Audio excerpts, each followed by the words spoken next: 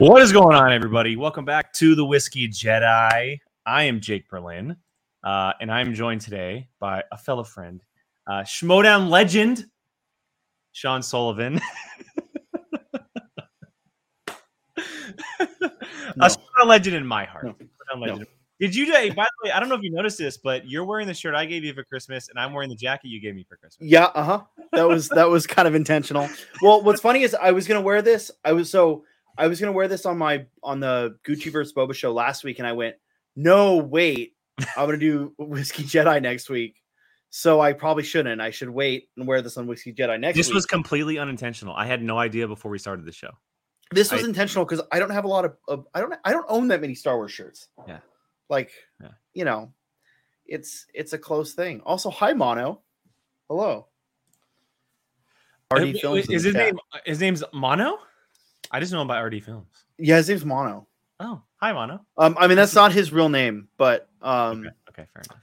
He's RD Films on oh, maybe I'm not supposed to reveal this.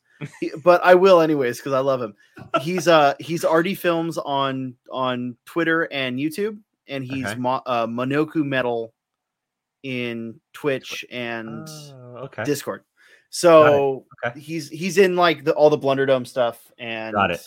My stuff and Alex's stuff and your stuff. If you did Twitch, Jake, you should do Twitch. I don't have time for Twitch. I and know. You know that. I barely have time for Twitch. I know. Twitch is a lot. That's a whole different entity. Yeah, it's especially because most Twitch streamers, it's not like an hour or 2 hours. It's like, let's stream for 4 fucking hours. It's like, no, yeah, no, I don't have time for that. I don't have time. I love it, but other people, I know you do, and you do a great job. But man, you stay up late. Well, I want to do it earlier, but you know what? Here's the kicker. I found that, and who said this? I forget if it was Reefton who said it, or it might have been one of the other English or Scottish viewers. Was I am a European friendly streamer because when I stream, when I stream is early or it's late for Pacific. It's too late for Eastern, so I've lost them. Sorry, it sucks to be them. And then it's morning for Europe, and it's afternoon for Australia. Oh, so Andy probably said it. Was it Andy?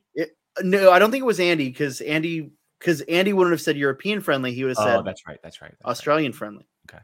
Robert. Okay, well, Mono, I didn't want to reveal your real name. Yeah, Robert just sounds weird. So it was Matt. It was Matt. It was Matty. Oh, Matty. Okay. Yeah, that makes sense. Hey, it's like, damn it, who was it?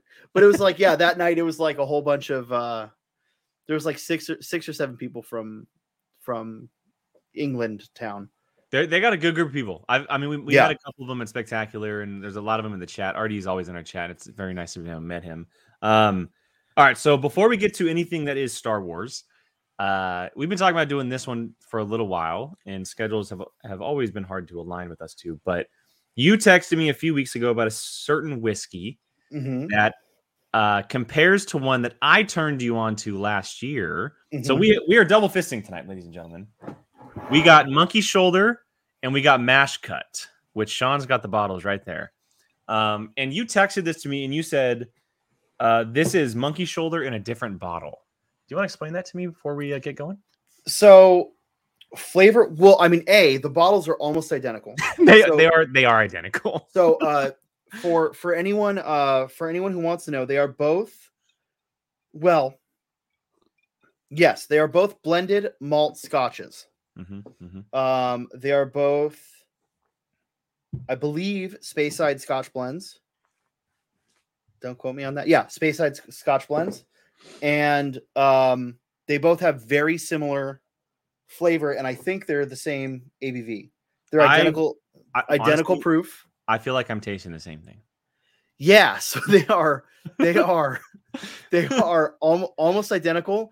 And the kicker is, now again, I don't know international pricing, but here in Southern California, Mash Cut is $5 cheaper. So mine was $24.99, I think. Oh, and around there. What do you get a bottle for? I think Monkey Shoulder was like 30 or 35. Okay, Because I think Monkey Shoulder I get for 32. I think Mash Cut was like 26. So maybe mine was 26 after taxes, but I think the price said like $24.99 or something like that. So yeah, I mean it you know. And look, the kicker is Mash Cut is Total Wine's version essentially. Right. From what I understand. And it's always hard to tell with that stuff because from what I did a little research when I got the bottle, and from what I could tell, it's not okay. Costco sells Kirkland brand alcohol. Yes. And a lot of times that alcohol is identical to another alcohol because it's actually bottled by that company. Like Kirkland tequila or Kirkland vodka, or Kirkland is Grey Goose, essentially, is what I'm trying to say. Well, Kirkland makes two vodkas. They make an American vodka, which is Svedka. Yes. And they make their Kirkland vodka, which is, Grey Goose, 100% Grey Goose, to the point where it's in the same shaped bottle. Which I don't know how that's legal, but whatever. Well, it says it on the back. It says bottled by Grey Goose. Oh, okay. Yeah, on the back it says bottled by Grey Goose. They're not hiding anything. Now, my theory on that, I don't know vodka well enough, and I've never tried any of their whiskeys to tell you for sure.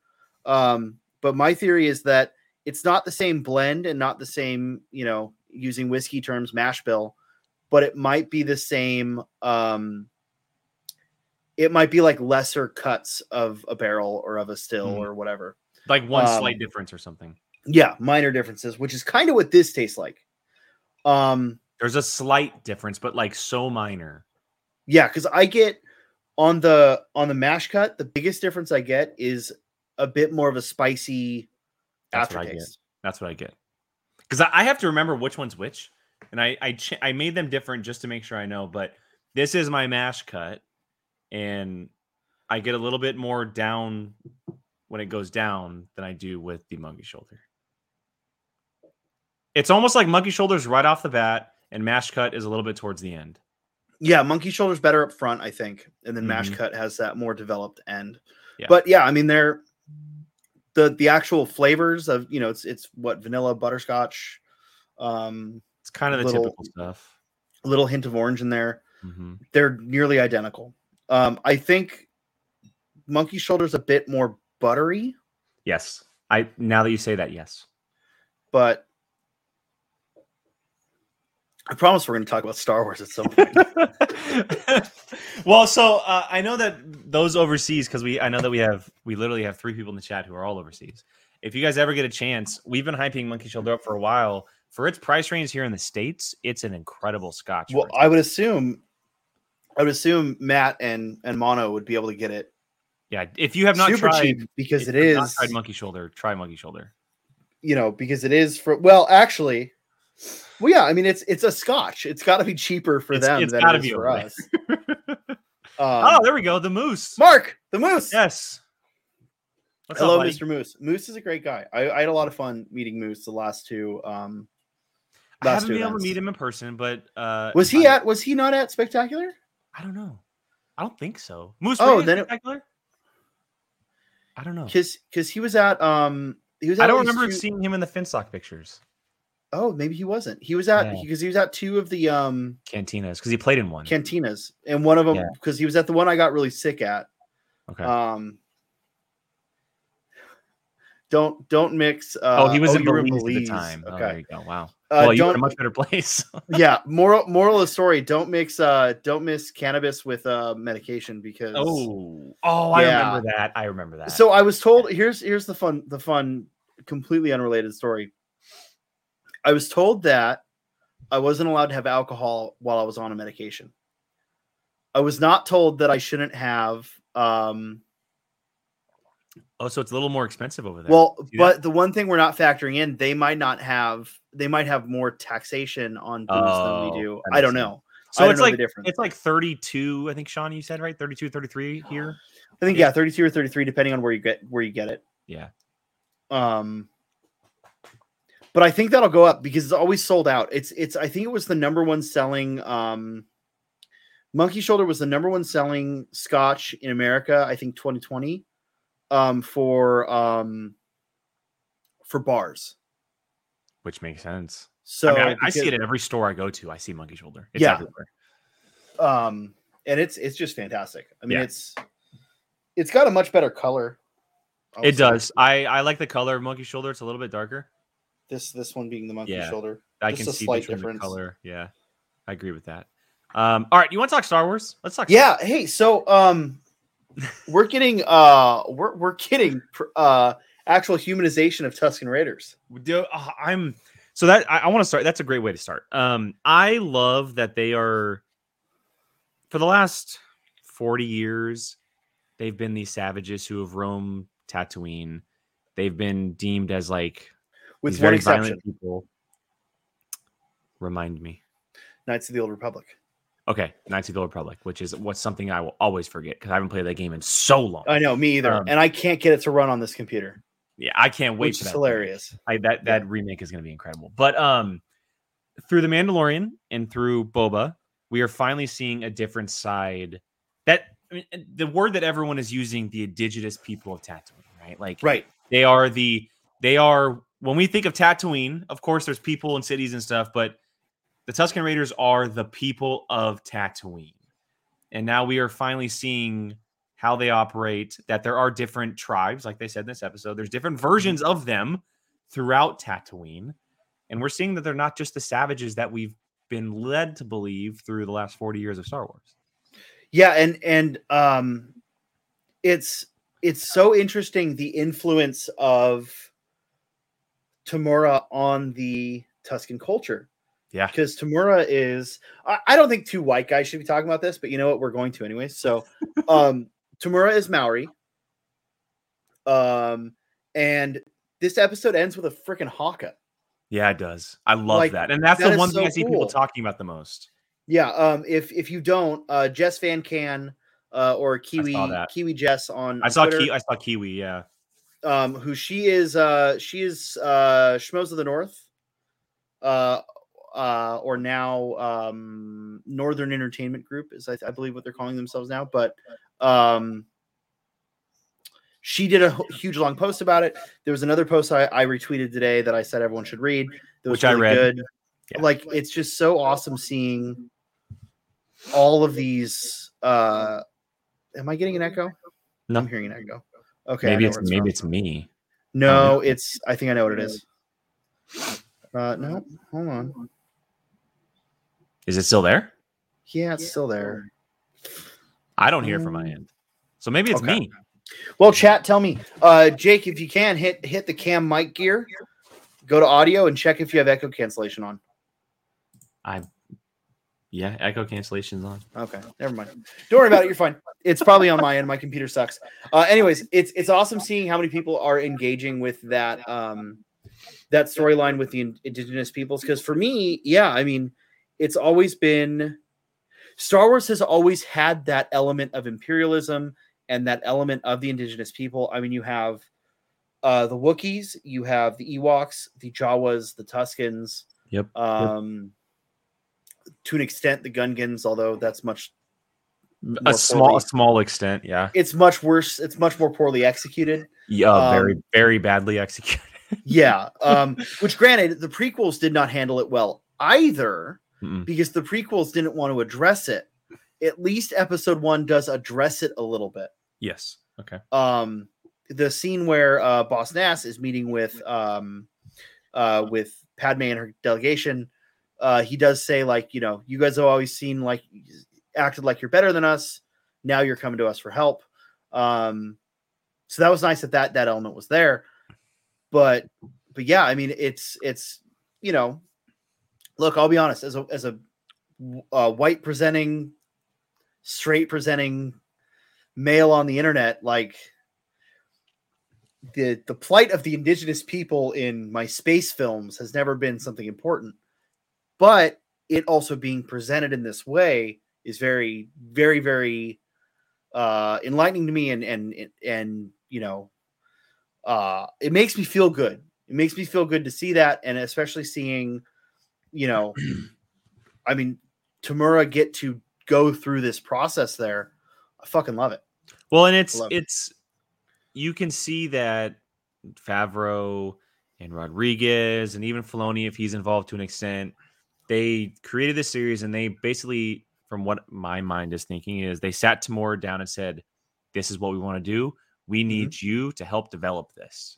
Because it is his stamp is all over the place. You can clearly see that is Tamura and maybe a team that he has or people that they have brought in to help develop this, and that this culture has heavily influenced what we see the Tusken Raiders to be. And then not just in the end of it, but also the ritual of the gaffy stick, the ritual of the tree and what the symbolism of that means.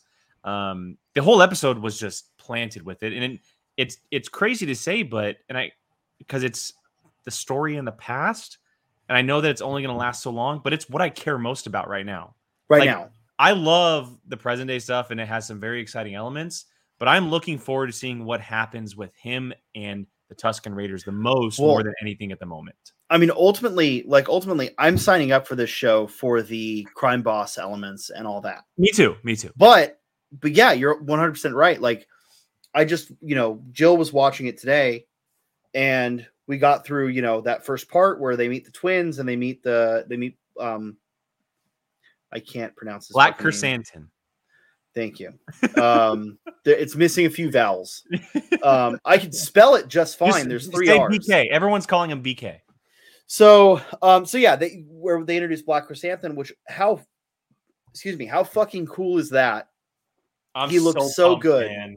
I lost it when he popped up. I couldn't believe it. There was a part of me that was like, wait a second, is that actually him? Did you stay up till midnight to watch? No, but I was up at 4 a.m., so I turned it on. Okay.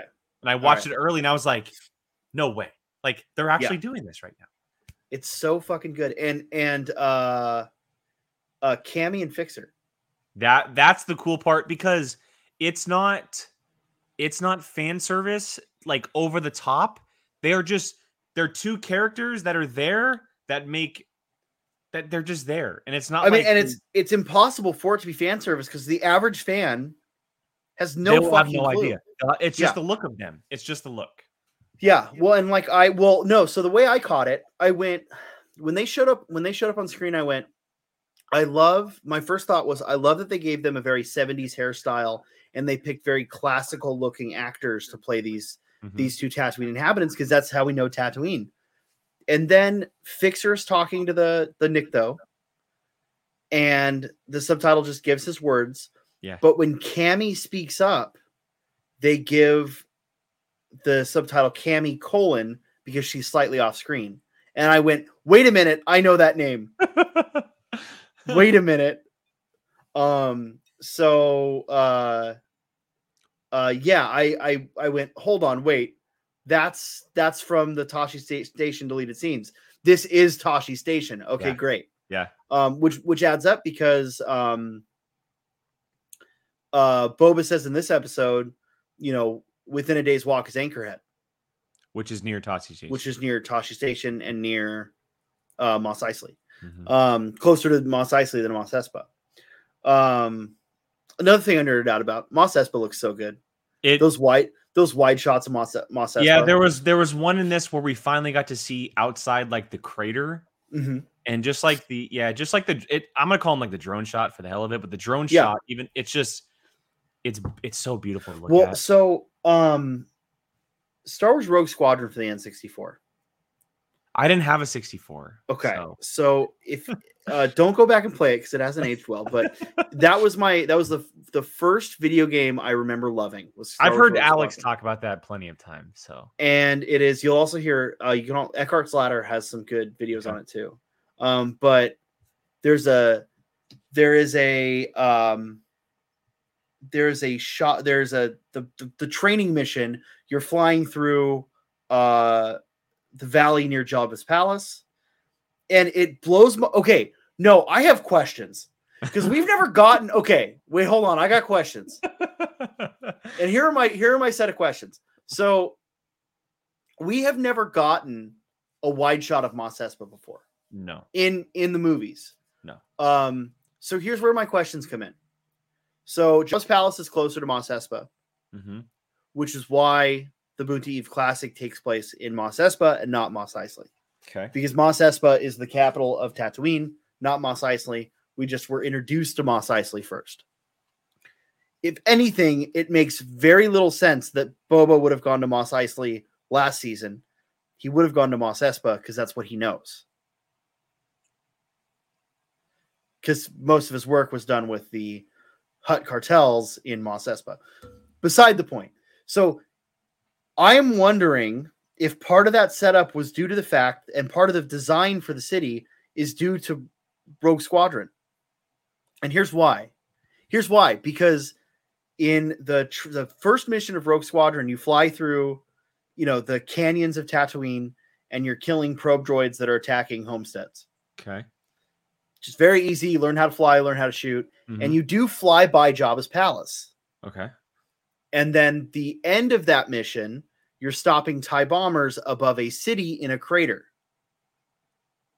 But it's not Mos Espa? Well, I don't remember if they ever named the city. Let me see if I can find it. I'll just Google it. Let me see. Yeah, I mean, let's see. Was it's called Rogue Squadron? Yeah. N64 first mission. No. Saul's on the next show I'm on, Thrawn. That's on the Gucciverse. I mean, when I type in Mos Espa, this is an image that comes up. And it looks like it's in a crater. Yeah, and that's the mission. Yeah. So maybe it just wasn't named. But it is called, because Rogue Squadron Mission 1 is called Ambush at Mos Eisley. Okay, so maybe they just didn't know back then. Yeah, so it does look like they've changed that, but it looks like they've used the design for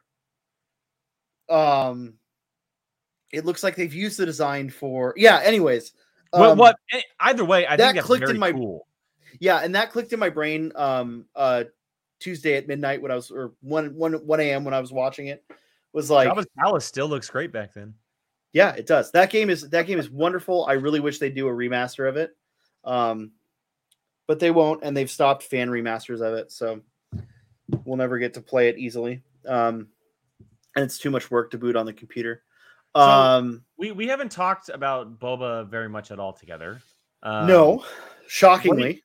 So outside of the Tusken Raider stuff, what do you think of like everything that's happening in Mos Eisley, like the casino and like how it kind of all, like the mayor, how it all operates? I don't know yet, and that's my big question mark. Okay. The one thing I have figured out is what is Boba's whole plan here? Why is Boba doing this? And I think that this episode gave us the big clue to that, right? Because this episode gave us Boba being inducted into the Tusken tribe. He's now a member of the Tuskens. I think, and I hate to say this, I think those Tuskens are going to meet a bad end. I said this, and everyone disagreed with me.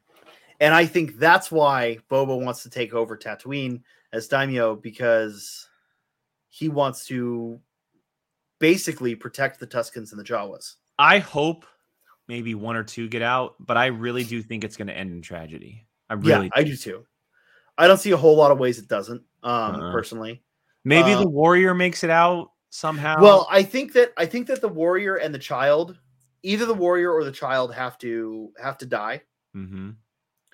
And I think the rest of them will shun Boba, because I think that it will be Boba's fault. Whatever happens will be Boba's fault. Which makes sense. The chieftain like bans him. Yeah.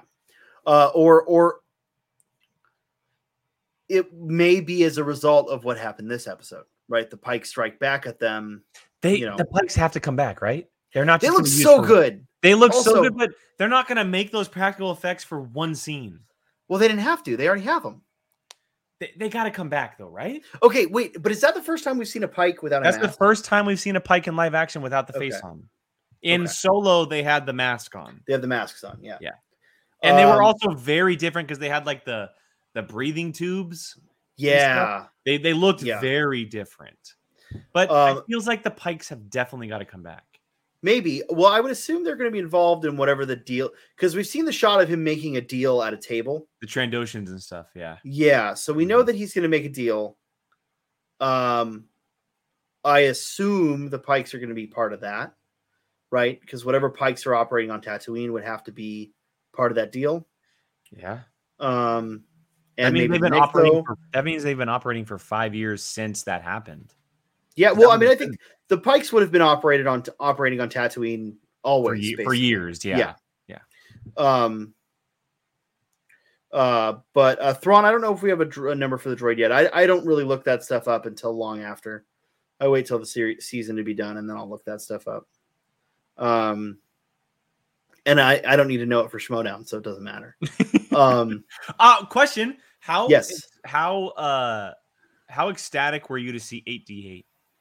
Oh, I was so fucking happy. Well, I talked about this. So I talked about this on something the other day. Probably Gucci, right? Maybe. It might have been on my stream, but or it might have been on the Marvel show after you left. I owned the 8D8 toy. I didn't own a lot of Star Wars toys, and my mom didn't know fucking jack shit about Star Wars, so she'd just be like, "Oh, this one says Star Wars on it. I'll grab it." It's like, Mom, what the fuck do I need with the robot that like from Jabba's palace? Like, why do I need this? Right? Get me a damn Boba Fett toy, which I do have now. Where is my Boba Fett toy? I don't have one when I need one. I have the one from when I was a child, although I did not own it. I don't know where he went. I have a dope ass canvas poster that I have yet to put up of Boba Fett. That's it. I don't know where he went. Actually, he's a good boy. I don't think anybody's ever seen this. I might have lost him. He's here somewhere. Look at this. Oh, I love that art. That's such good art. It's like classic Boba art. The Han Solo in the reflection. Yeah, I love that. I love that art piece. I think that was my computer background for a while. Oh, here we go. He just fell.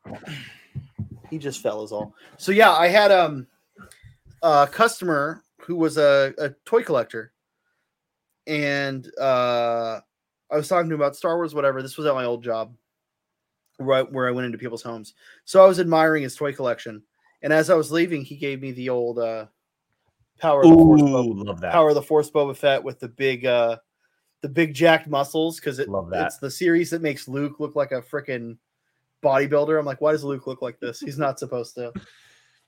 I think it's because they were using the same molds as they would use for like action figures, superhero action figures, like G.I. Joes. Yeah, they all look dumb. But Thrawn, real quick, his name is Christian Wagner. He does all kinds of cool stuff. He's got an Ahsoka one. He's got Grogu, Din. He does all great stuff. His work's great. Okay, so more about this past episode. Black Chrysanthemum officially working for the twins. The twins are so cool. The Hutts. I mean, they're bringing Hutts back into this. How do you? I love I love that they keep bringing up Boba doesn't have a litter. Yeah. And then the two Hutts come in on the litter. And I also love, I didn't notice this because when I watched it the first time, I watched it here on my computer. And then Jill was watching it on the big screen. And the litter's all bowed out for the Hutts. And everyone's struggling to and they're all shifting. Yeah. And I love that the brother is dabbing himself with that weird, like a rat. With a weird animal. Yeah. And then at a certain point he just goes, all right, I'm done with this. Yeah. Throws it away. It's, this series does so well with the ambience of Star Wars. Like, it has all of the all the background droids, all the background aliens, Max Rebo, and I'm still not sure if that's Figrin Dan or the Biff that is in the Max Rebo band. The reason I'm leaning towards Figrin Dan is because in the first episode they were playing Mad About Me, which is the Cantina song. So it would make sense. That makes me think, this is the greatest team up of the greatest team up of Star Wars history. Especially because we know work has dried up in Mos Eisley, where Figrin Dan was before. Yes. So why not move to Mos Espa? Mm-hmm. Because Mos Espa seems to be. It's also so cool to see the difference between Mos Espa and Mos Eisley. Well, I called it the Las Vegas of Tatooine. Like it's very like poppin', like there's a lot of people. the casino, like it's happening. Well, I think it was always like Vegas and Reno.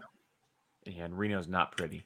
Like, or Vegas and Laughlin, maybe. I live near Reno, so Reno's not pretty. Yeah, right. Like it's like, here's your two like casino cities. One of them's better than the other, you know.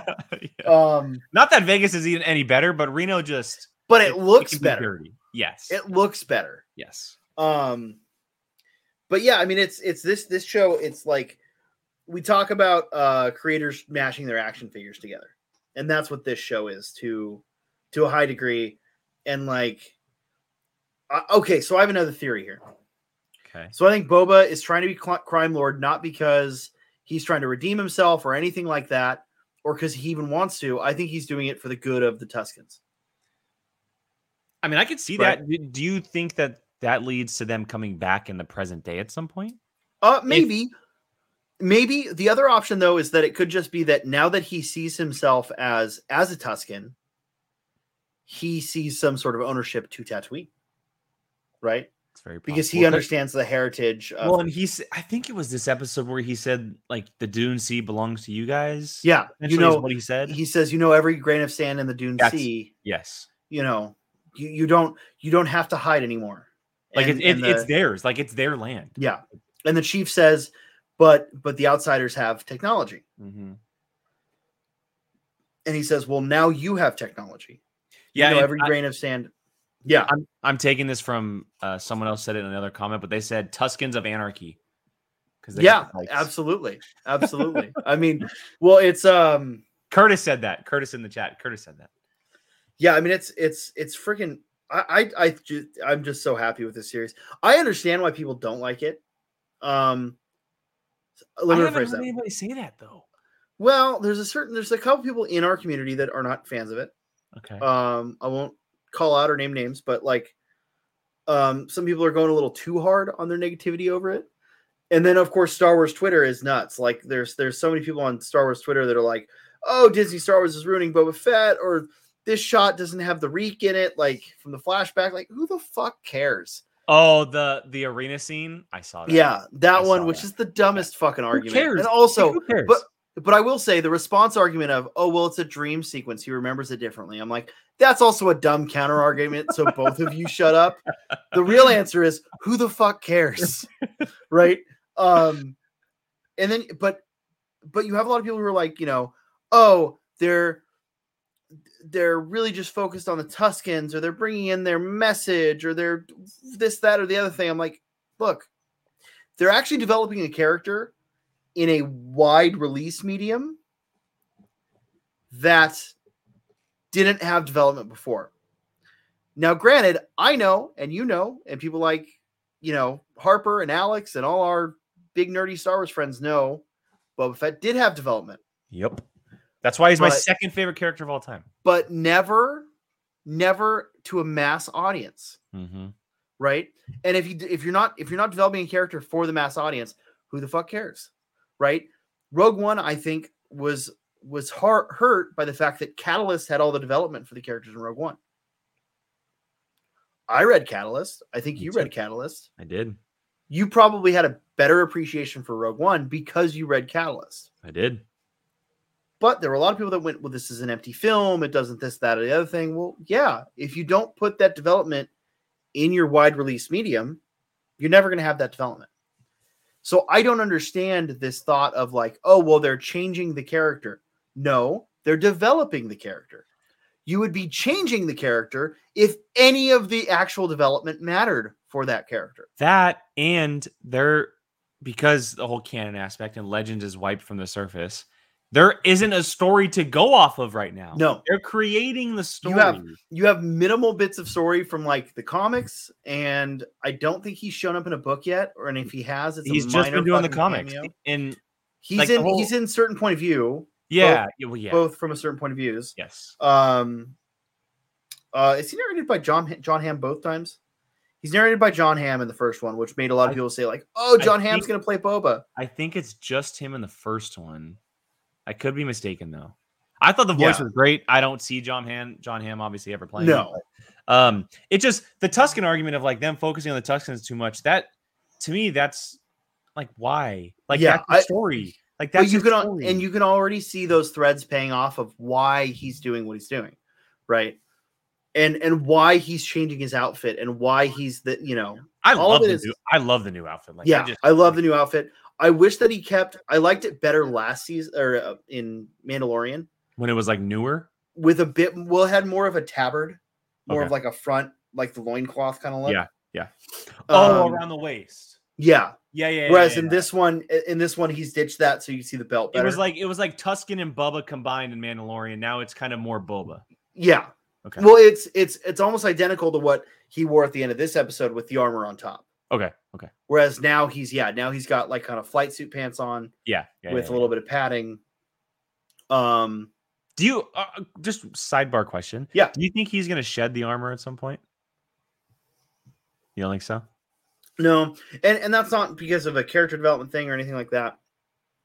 I think that he will. I think that Disney has to make him keep it because here's my thing. I'll be upfront about this. So many people defend Boba, saying like, "Well, he had development. You just had to read this, that, or the other thing." I love Boba because he looks cool, right? I don't give a flying fuck what his character is. He's my favorite visual aesthetic on any character in Star Wars. I agree with that. And even more so in once, because when The Mandalorian came out, I went, okay, fine.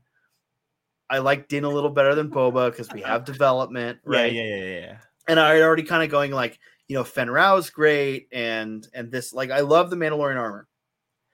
And I kind of went, okay, but Fen Rao's really good. And then obviously, like, Cal Kestis and Kanan have stolen my heart. Like, they're up there in my top 5, whatever.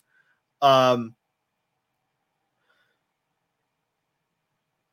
when he came back in The Mandalorian, it changes the game. And the way the armor in that scene, in the episode that was directed by Robert Rodriguez. Episode 5.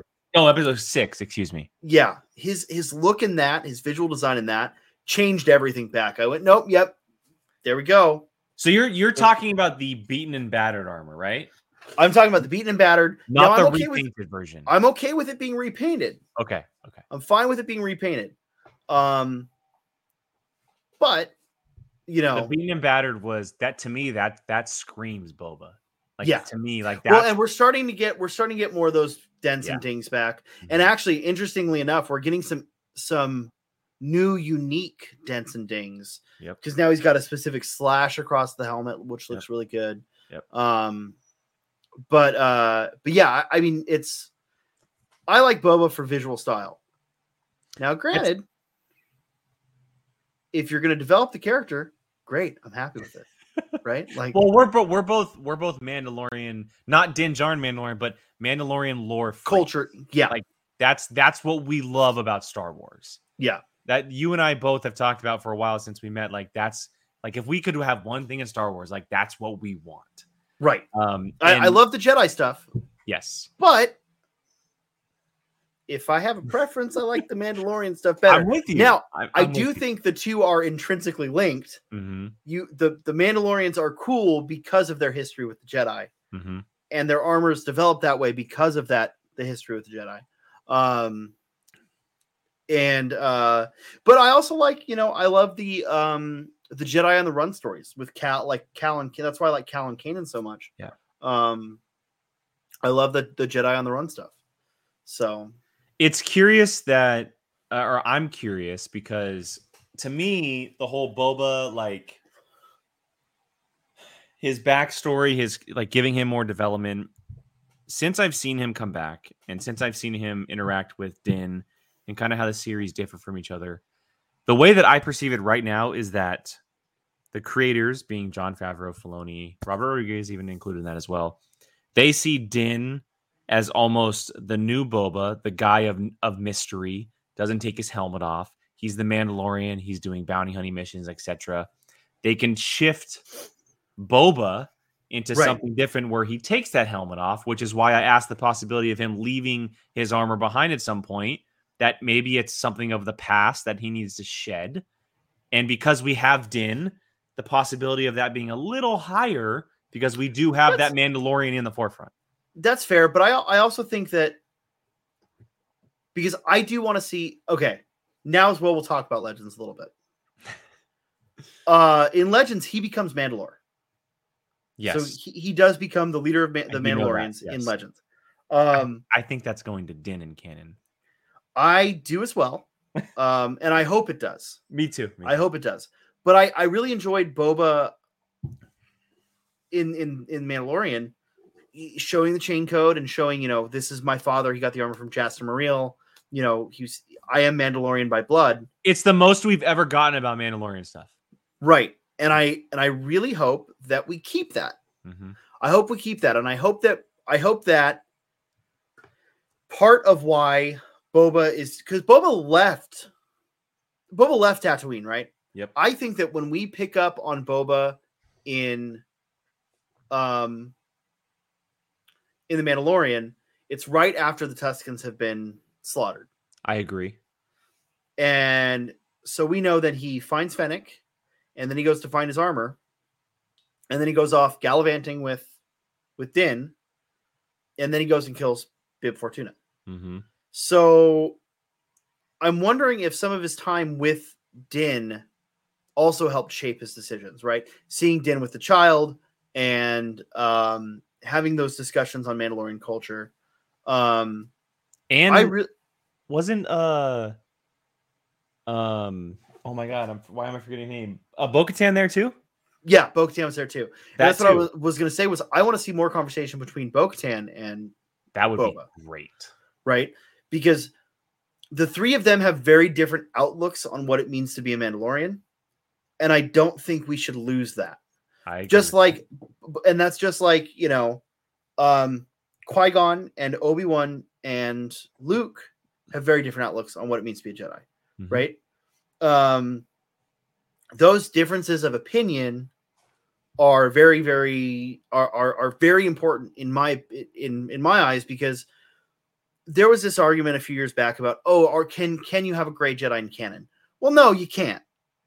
But you can have a Jedi with a different set of beliefs, right? Qui-Gon. The way you interpret the code, or even Ahsoka.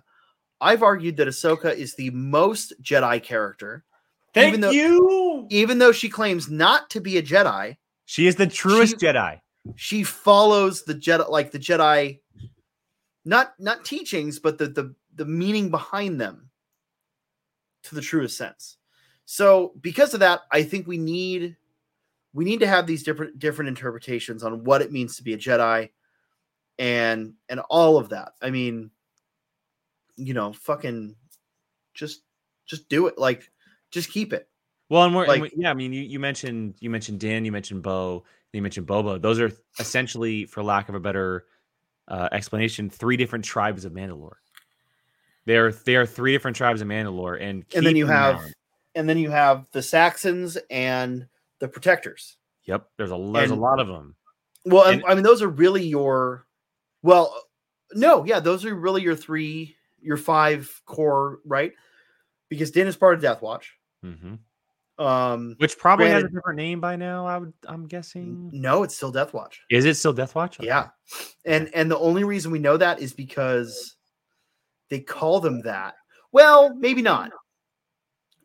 So at least one or two of the action figures / models, whenever they label certain ones of those Mandalorians from the Culvert, like Paz Vizsla, they are often labeled Death Watch Mandalorian. Got it. Okay. Whereas the other ones might be labeled as Culvert Mandalorian. So that's a whole other question. Yeah. I'd love to do an episode on that. Let's do an episode on that. You are welcome back anytime to do that.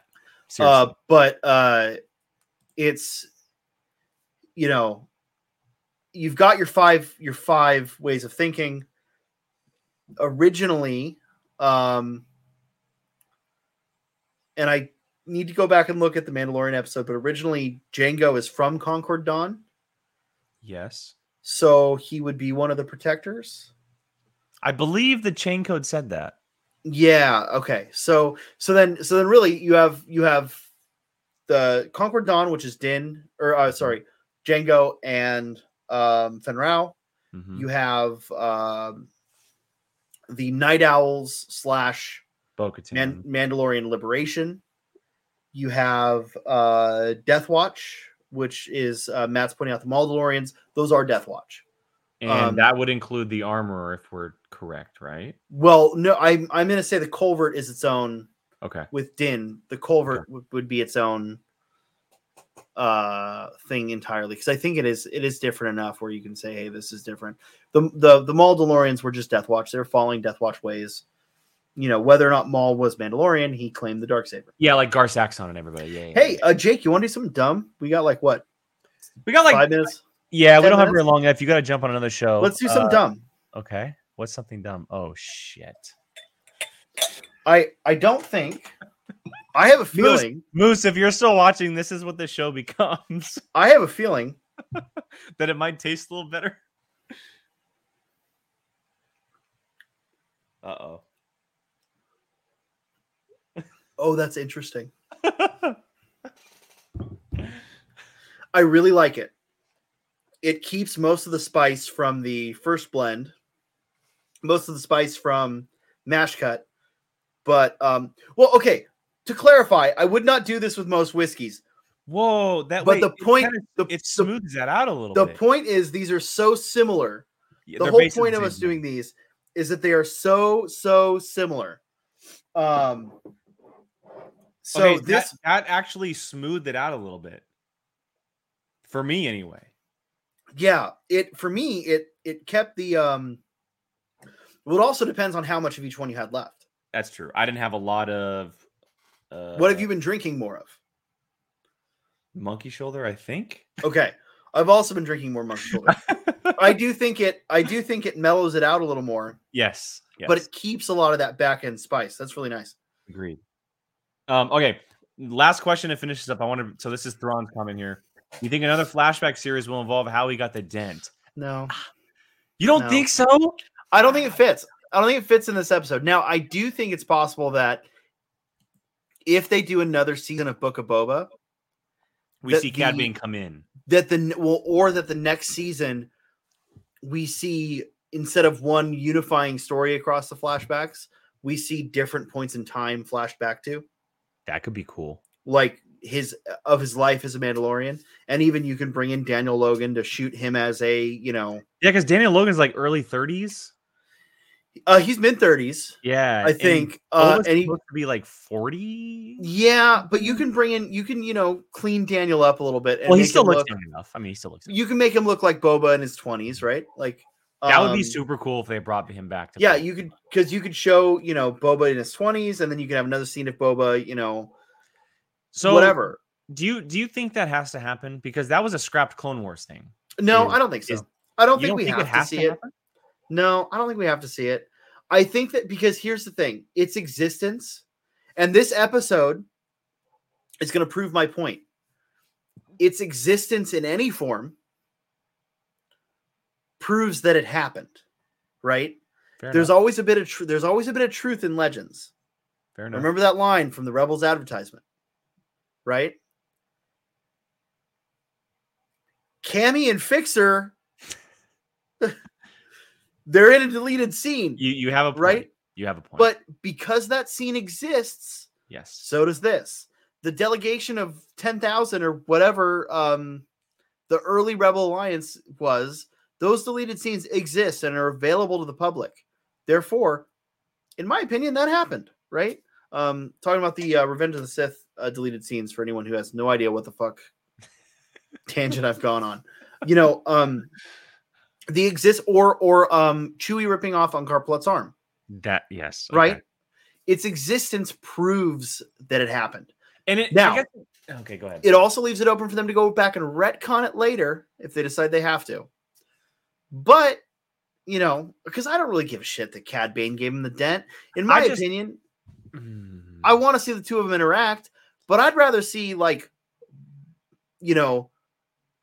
Empire Strikes Back Boba dealing with Cad Bane. I agree. Then it would have to happen pretty early on. So not necessarily. The earliest you can go is he had it in Empire, right? And he has it in A New Hope too. So that means any time between 3 and 4, essentially. Yeah. So the meaning you can go as early as Rogue One, you can give him the dent. Or as late as Rogue One. I'm more so of like, I don't need to see the dent happen. I would love to see Cad Bane in live action. That's all. Yeah. Now, That's okay, really Thrawn brings a good point here. Because I'm talking about the flashback story, right? Because there's the bulk story of the flashbacks, which is the Tuskens. But Thrawn, I think, is referring to the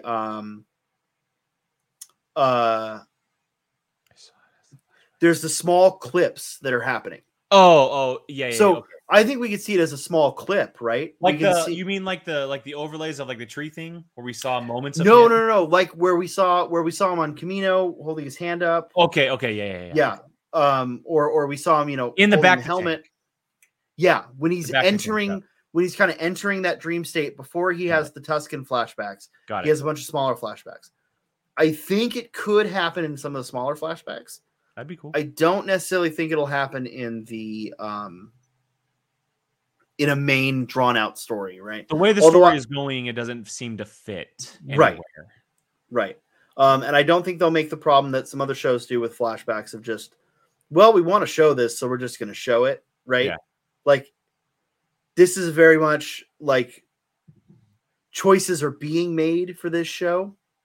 I would like, rather than make those choices than throw in a scene just because I want to see it.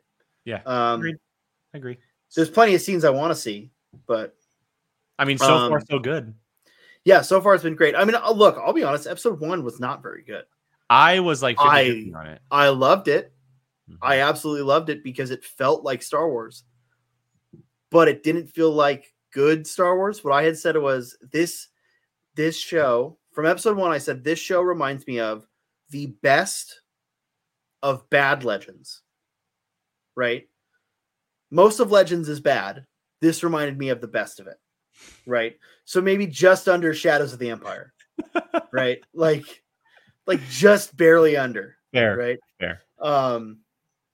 But holy shit, the design on everything, like, I could gush about the designs of that freaking cantina forever. I mean, the fact that we got the freaking card dealing Rex was so cool.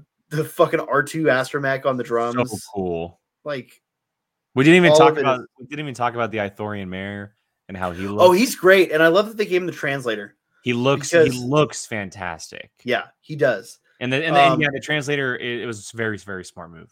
Very smart. And well, I mean, we see those as early as Knights of the Old Republic in old canon. If anything, it's weird to me. We've never seen it in live action, have we? We've never seen it in live action, but I do think we've seen it in Clone Wars somewhere, or Rebels maybe. I mean, I'm sure most Ithorians we've seen that had a part to play had them. Mm-hmm. Usually, background Ithorians won't have them, but if the Ithorians can have a major speaking part, they'll give it. Yeah. In Knights of the Old Republic, though, there were some Ithorians that had it. I don't remember their role, but I remember it being a thing. Holy shit, a fucking Black Chrysanthemum. Like, I'm so pumped. I can't wait to see that. And I haven't read the comics, but I see his ass and I go, oh, I know who the fuck that is. Dude. Right? Like, I've read the comics that he's in, and my God. Yeah. My God. It's Afra. He first shows up in Afra? Well, no, when he first appears, he shows up as Boba Fett's partner. Okay. That's what I thought. And then we see him the next time he actually faces Obi-Wan, and Obi-Wan gives him the scar on his face with his lightsaber. And then he goes on a run with Afra for a long time. So I had said Vader. I think Alex had said Afra today on his show, but he might have just misspoke. He might have.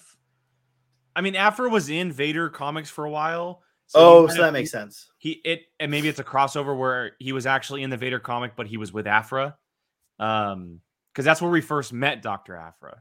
Right, was in the Vader comics. And then with the 3PO and R2 the Murderbot droids, the Murderbot droids. All right, Sean. Well, you have to get out of here. You're jumping. I have to more Boba. Yes, and finish this whiskey.